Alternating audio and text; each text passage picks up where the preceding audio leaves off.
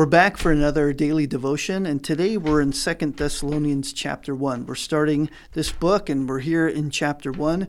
If you have been following along, we just finished 1 Thessalonians, and it's important to understand the circumstances of Paul's ministry with the Thessalonian church.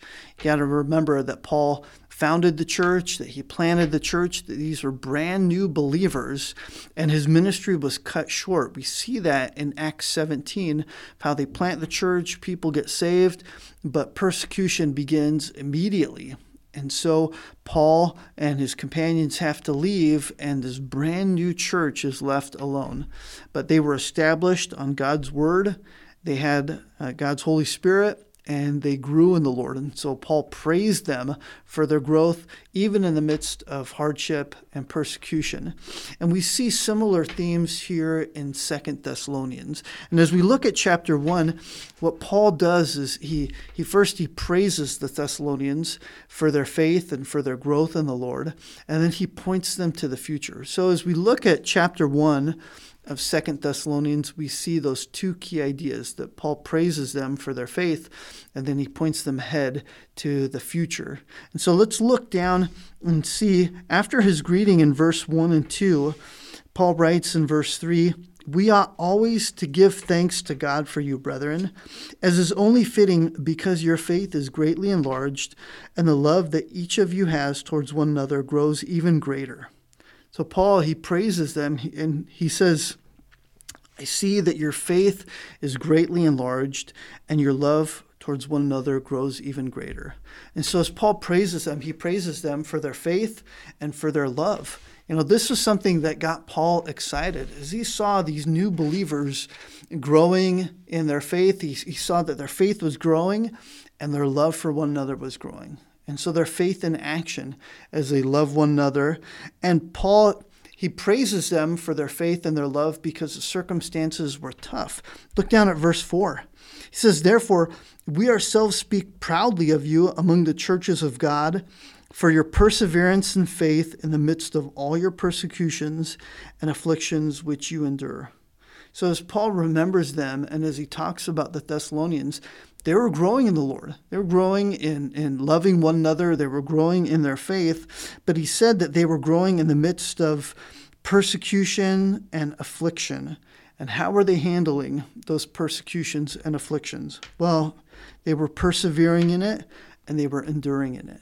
So even though they had tough circumstances and they were suffering, they were enduring and they were persevering. They were following the Lord.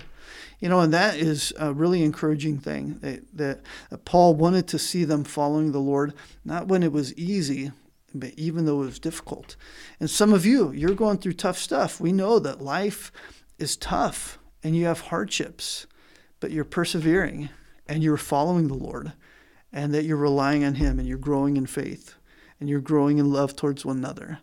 And if you're going through hardship, rely on the Lord and continue on. Persevere and endure, because it's worth it. And so Paul, he praises the Thessalonians because they're enduring and they're growing, even though the circumstances are not ideal. They're following the Lord, and they're being models of what it means to be a disciple of Christ. If you look down at verse 5, Paul begins to talk about the future. And as he's praised them for their past faith and their love, he points them ahead to the future. Look down at verse 5. He says, "This is a plain indication of God's righteous judgment, so that you will be considered worthy of the kingdom of God, for which indeed you are suffering." And so he says, hey, you know, God is righteous. God is just. He has you going through these circumstances, and you're going to be found worthy of his kingdom. And so he puts really the attention, and he causes them to think about the future, that the sufferings that they endure now are worth it, because we're going to have a glorious future and a glorious hope in the kingdom of God.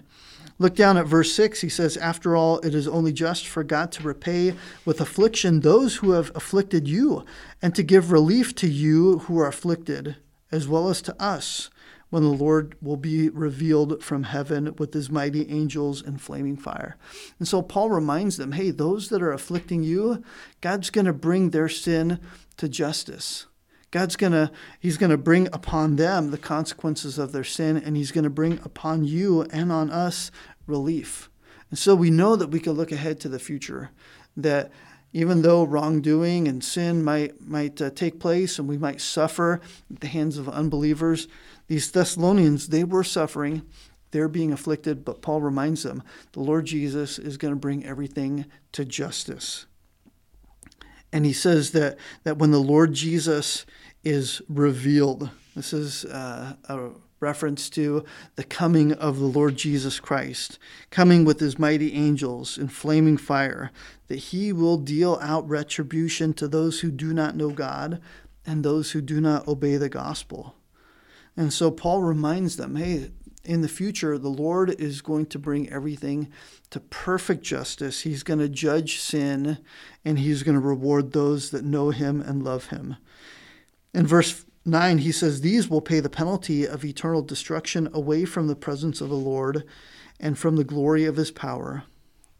But when he comes to be glorified in his saints on that day and to be marveled at among all who have believed, of our testimony and of you who have believed.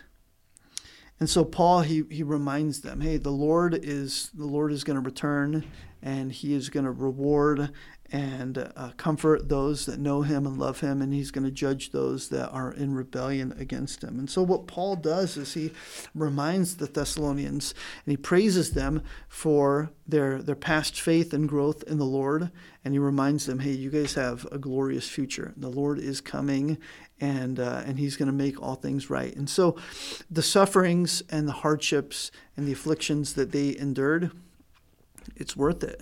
And they're persevering through that. And this is an encouragement for us because we go through hardships, we go through difficulties, maybe not so much persecution, but even if we do go through persecution, it's worth it because the Lord has prepared a future for us, and we know that our suffering is not in vain and that our suffering has a purpose. And so 2 Thessalonians 1 kind of sets the stage for this. As we get into chapters 2 and 3 of this book, we see that Paul focuses more on the future and how the Lord is going to work out the future for his glory and for the good of his people. So until next time, God bless, and we'll see you then.